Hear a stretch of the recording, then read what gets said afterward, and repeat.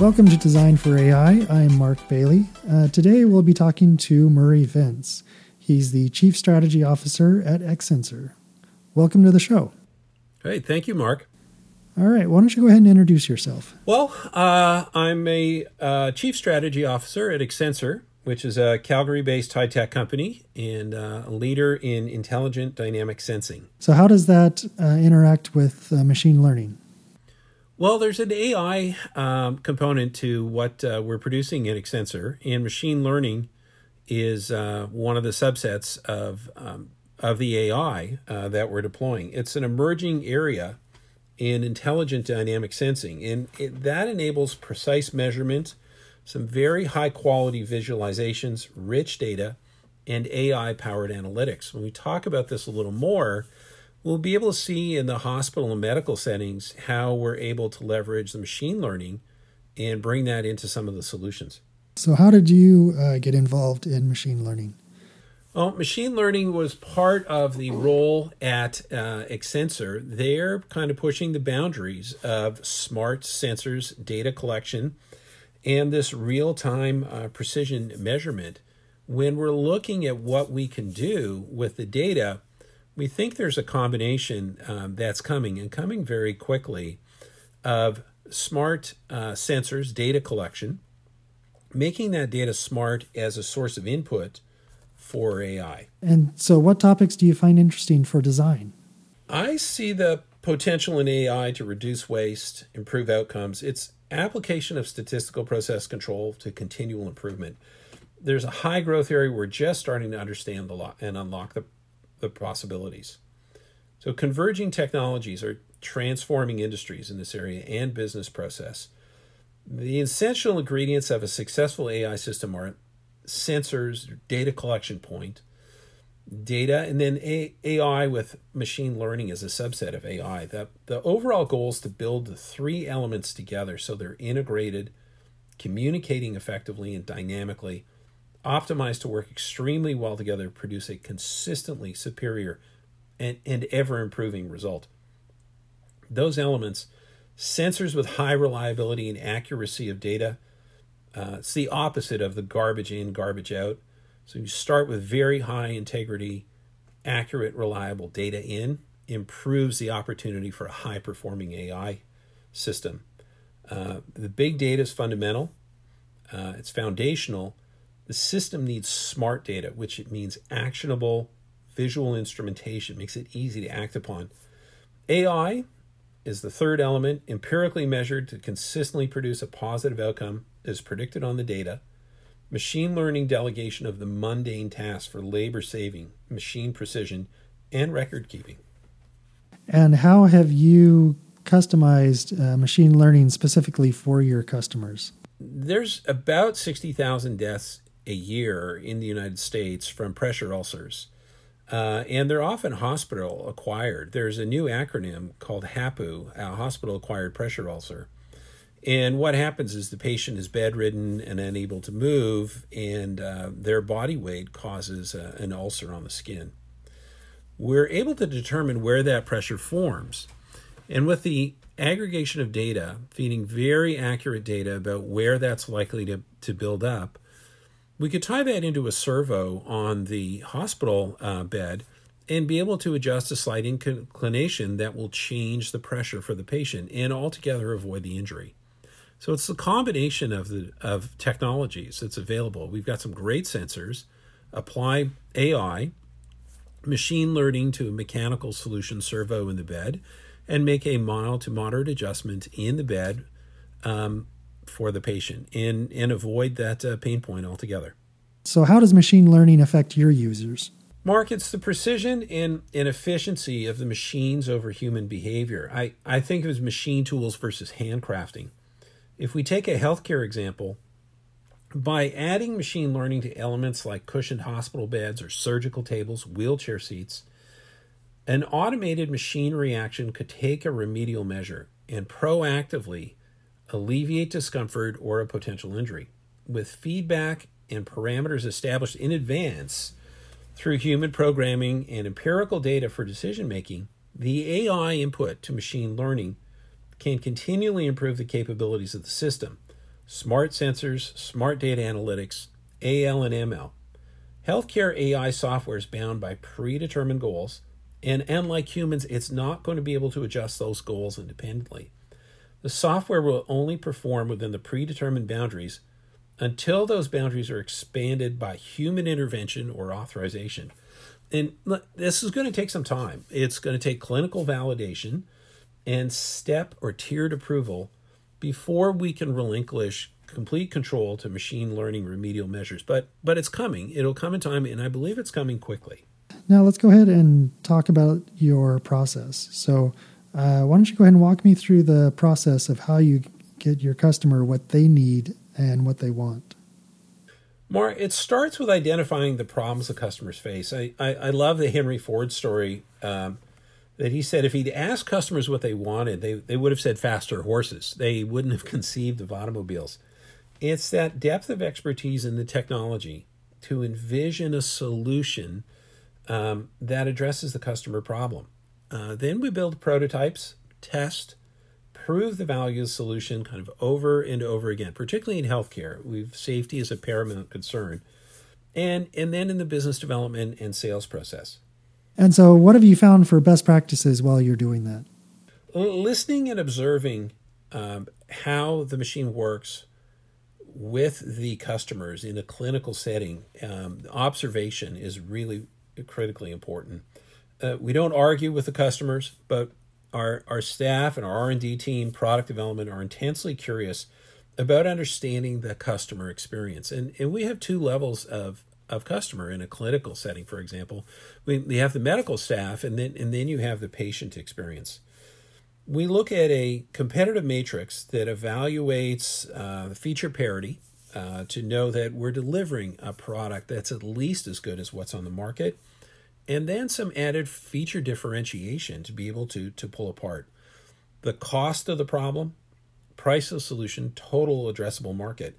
We want to have a tightly integrated team of engineers, product management, and business development. And those teams need to come together to get the product concepts from the realization process to reality, market, and eventually revenue. And the effort's ultimately validated by customer adoption and the willingness to pay for the solution that's been developed. We listen, improve, and know when to stop investing when the solution isn't supported by market demand. To create a prototype that we could test, in the concept prototype phase, there's about 3 outcomes when we try something, we put that trial balloon up. And we're very rigorous about applying this. When we make an investment in something, try to make it work, we step back with the data afterwards and ask ourselves if it worked by metrics and measurements, then we invest in that success. The second opportunity is it didn't work, but we really believe there's something we could do differently. And with the proposed modifications, we try again and measure it again. The third outcome that we look at is, that was a really bad idea. Let's learn from it, document it, and don't repeat it ever.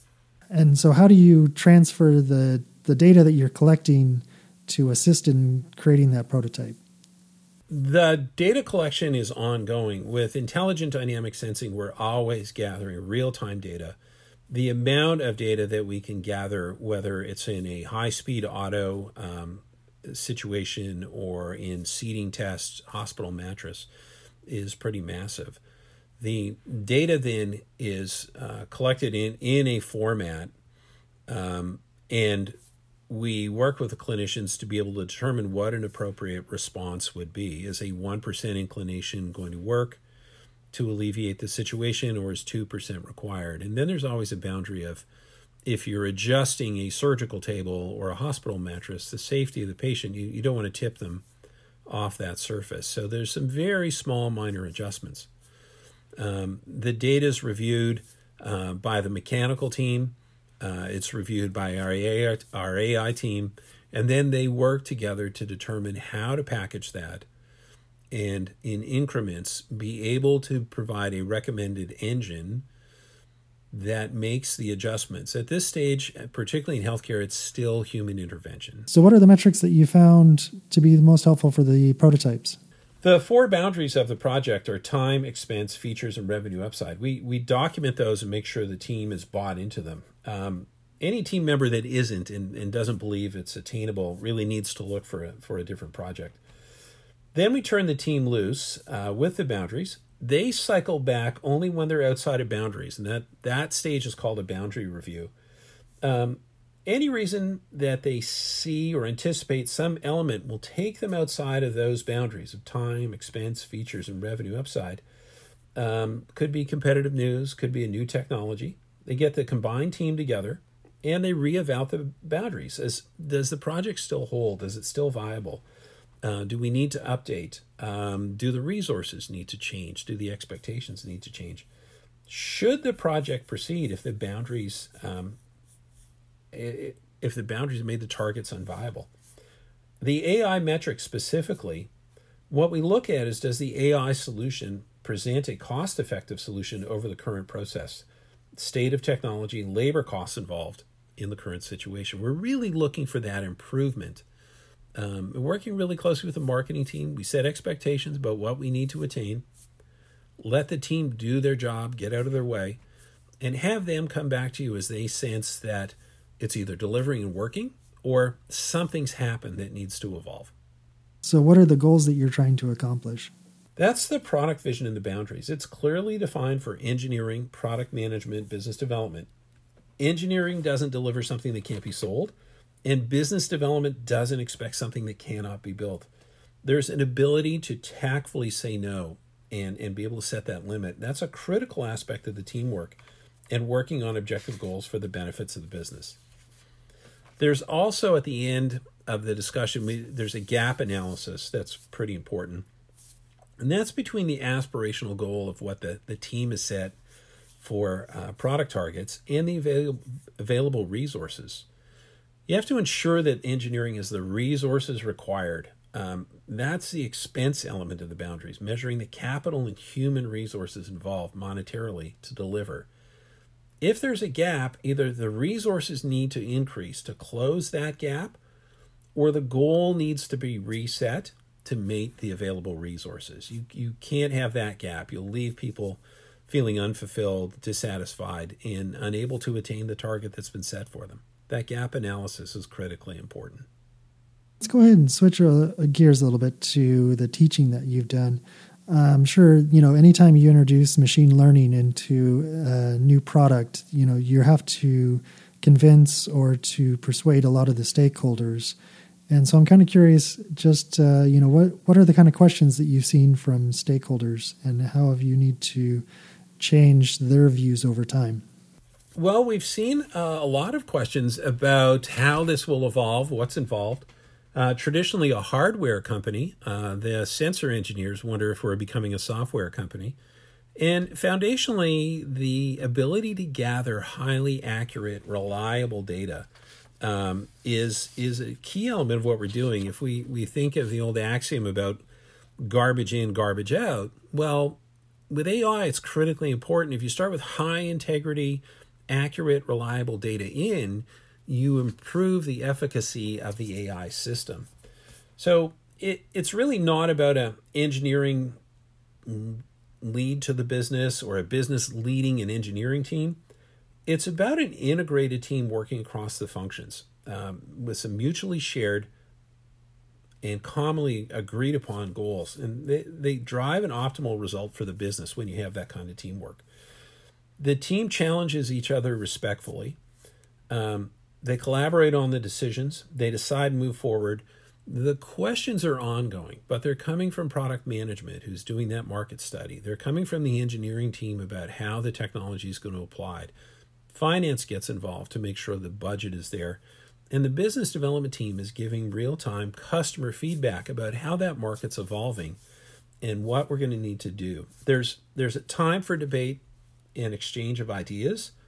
But once that decision's made by the project owner and the team, the entire team moves forward.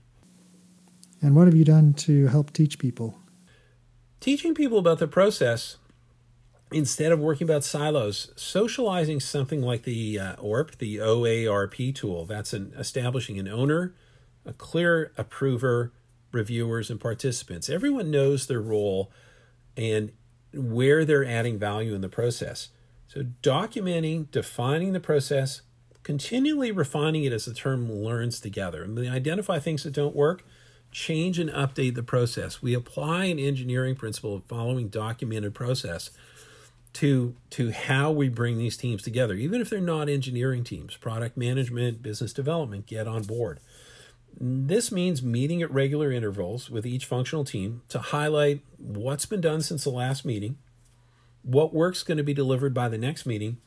And 3, this is an opportunity for the team members to raise their hand and say, look, I have a red flag issue. I have an impediment preventing me from getting my job done and meeting my commitments to the team.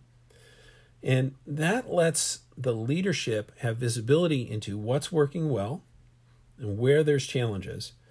You can ideally identify those issues early so they're red flag with enough time to remediate them before they become critical path and red flag issues. But we're trying to foster an environment of working together, mutual support and dependency, not letting each other down. Everyone is suited to this sort of project for the first time through there. You might have some chronic delinquents or people who are ramping up. And those are teaching moments in terms of coaching people like how to get through this. And I've seen very positive responses to it. You don't want to overindulge kind of the toxic, brilliant engineer. Teamwork is really what ends up pulling this off. Since you do so much work with medical stuff, as you're working with all of this information, how do you ensure the privacy while also at the same time interacting with all of the stakeholders? A lot of the data is aggregated. It's not specific to individuals, so you don't tie PII into inclinations of elevation or when a HAPU occurs. There's protocols to follow, particularly in the United States, like the HIPAA requirements for personal health information. Network security is incredibly important, making sure that the engineers and the product team are satisfied in meeting and compliant with the requirements for protection of PII. But largely the data that we're working on to make AI and machine learning effective is aggregated and high level without a specific patient or individual ever identified. And on the user side of it, what have you been working on to make the machine learning more human, especially for a big one is AI fairness? Well, one of the things I'd point out, there's a recent article on 5 fundamentals of AI entitled 5 Guiding Principles for Responsible Use of AI in Healthcare. And that's by Hank Van Houten, the CTO at Philips. The 4th principle that Hank raises is fairness. And he succinctly captures that principle, which I support 100%, is AI-enabled solutions must be developed and validated using data that's representative of the target group for the intended use while avoiding bias and discrimination. There's a necessary foundational piece with highly accurate sensors that ensures the quality of data in and secure real-time data flow to make the data smart, reliable, and accurate.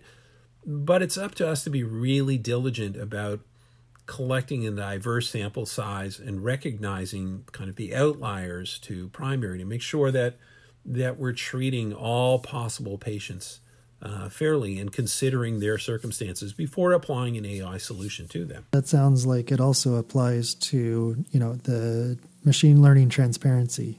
Yes. One of the things I'd look at is the kind of the medical axiom that's like first do no harm. I think it's primum non nocere. My Latin's not that good, so forgive my pronunciation. But Hank Van Houten's got the 5 principles again, and he's researched this in depth and given extensive thought to issues in healthcare and AI. I really like how he articulates a guiding principle of transparency, that AI-enabled solutions require disclosure on which functions and features are AI-enabled, the validation process, and responsibility for ultimate decision-taking.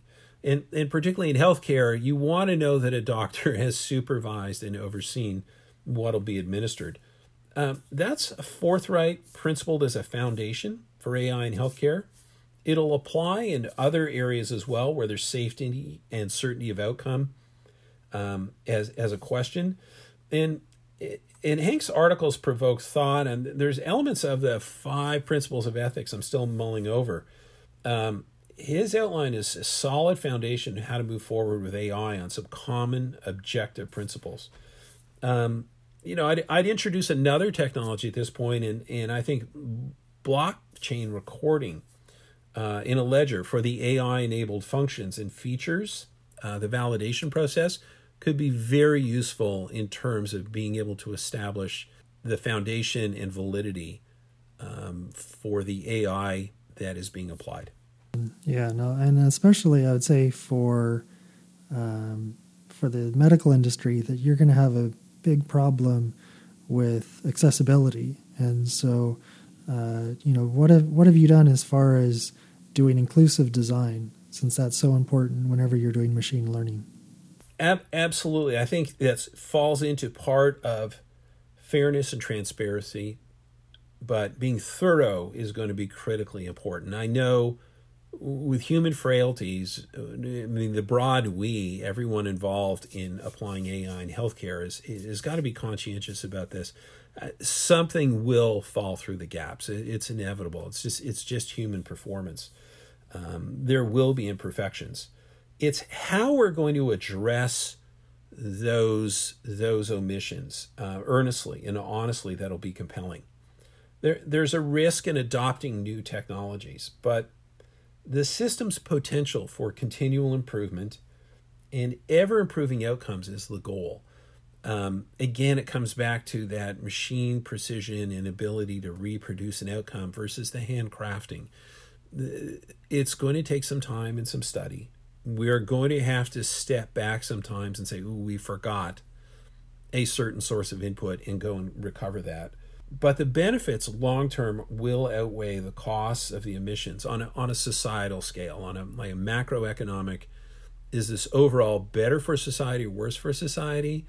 I believe it will improve patient healthcare. It will reduce healthcare costs. It will free up time for healthcare professionals. It is the right direction. But we conscientiously have to go and backfill gaps and be honest about them when we recognize them. And for all the progress that you made, what are some of the problems that you haven't been able to find the answers to yet? Well, what's the right threshold to trust AI outcomes without human supervision or intervention? That's a massive one that we're grappling with. When do we actually feel comfortable that we can turn something over to AI and be complacent or know that it will be done and be reproduced? Is it a test bed of 10,000? Is it a test bed of 100,000? I also think there's an assurance level that there's an AI off switch, that it's in place and it cannot be overridden. I'd fall back on the ethics fears and discussions on a potentially destructive capability of AI. And we've seen discussions by Nathan Myhrvold and Elon Musk in terms of their concern about what happens if we turn AI loose. They've invested a lot of time in that discussion. So particularly in healthcare, we have to be very careful. The clinical evidence has got to be there. We have to have a step function. And when we find things we've overlooked that are not representative of a broader population, we need to be candid about them and go back and fix them. Have you done any work with machine learning in making sure that people don't overtrust the AI? I think that's got to be based on the user interface, visualization, and multi-channel messaging through applications and a management dashboard, visualization, advance warning before machine learning can take a remedial measure. Perhaps in the early stage, it will have to be human authorization for that to happen. It would not be fully automated.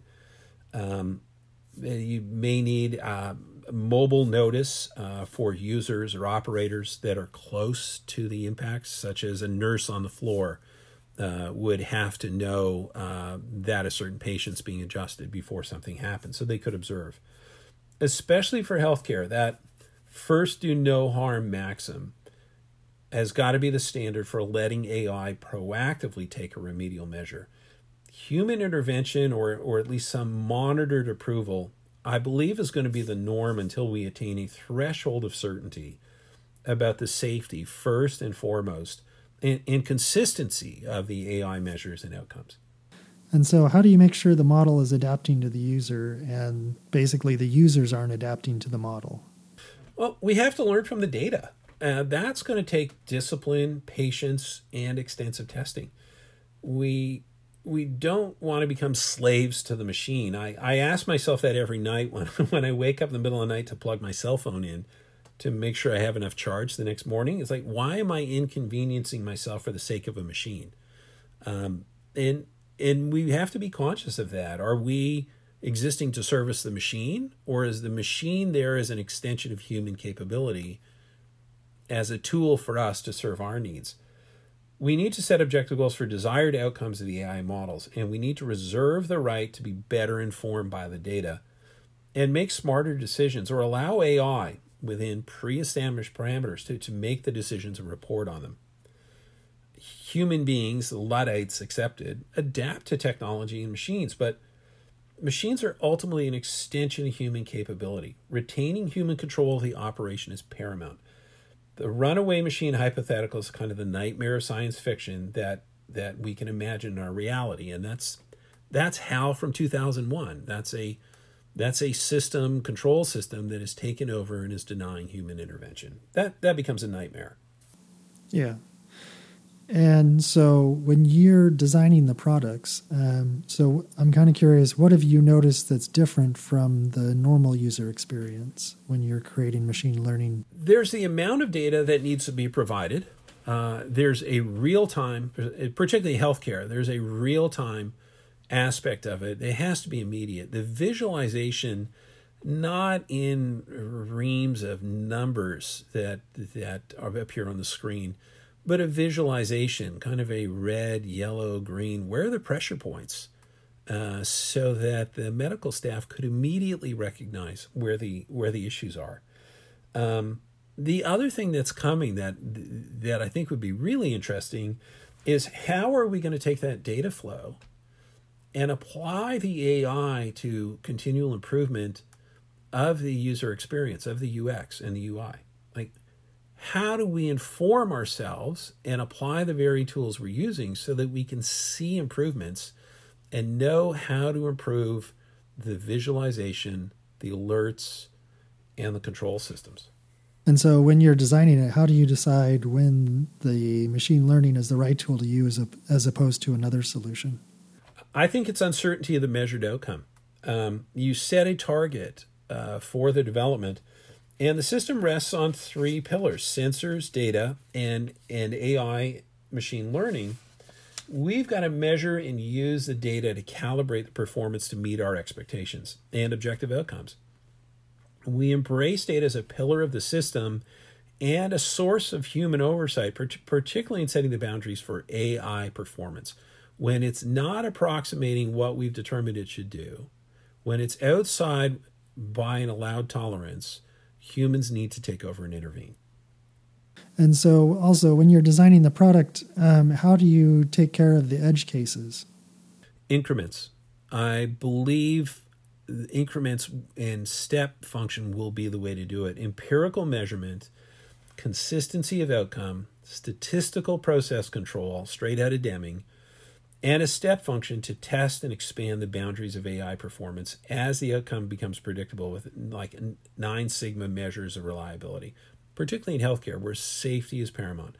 First, do no harm. The first systems may likely be just information reporting for human intervention or human activated machine response, and then over time allowing the machine response within ranges that produce the desired outcome with certainty. Informed clinical trials would be used to test new boundaries. We do this right now with MedTech. We have extensive clinical trials before we get approval. We'll apply that process procedure to make sure that AI is doing what's expected of it. All right. Well, thank you very much. Unfortunately, that's all the time that we have for today. So just to wrap up, if people want to get a hold of you, how can they contact you? I believe I'm the only Murray Vince on LinkedIn. That's possible. And email is murray@exensor.com. And is there anything that you're working on now or that is soon to be released that you'd like people to know about? There's intelligent dynamic sensing products in healthcare. They're on the cusp. We'll see those soon. IDS enables precision measurement, high-quality visualizations, rich data with AI-powered analysis, resulting in optimized performance, comfort, safety for clinical support, and patient outcomes. With AI-based IDS, we'll see better monitoring, alerts, data analytics from surfaces, dynamic motion. There's a lot coming. We'll start being able to reveal the data that's always been in concealed surfaces and dynamic data that people haven't seen before. We're going to see more of it. It's very rich data. It's visualized, and it's going to be helpful. I agree. And are there any other interesting events that are out, or releases that you've heard of that are coming up in the machine learning space? There are a few in March of 2020. There's an AI Builder Showcase in San Jose. There's an AI Summit in Dublin later this month. And April, there's the Global Artificial Intelligence Conference in Seattle, which is my hometown. But we'll see if the COVID-19 outbreak affects the attendance, and some of those events are being canceled. Yeah, no, I'm scheduled to talk at the one in Seattle as well. So I'm kind of curious to see if that one's going to be going through. Great. I'll see you there. Yep. All right. Well, thank you very much. And thanks for talking on the show. And thank you to everyone out there listening. I'd like to hear from you too. So go ahead, and if you have any questions, use your phone to record a voice memo, then email it to podcast@designforai.com. It's really an awesome way for me to know what questions you have, and also if you have any comments, record a message for those too. If any of you know anyone that I should be interviewing for the podcast, let me know for that as well. And to find out what I'm up to, you can find me on Twitter at @DesignForAI. Thank you again, and remember, with how powerful AI is, let's design it to be usable for everyone.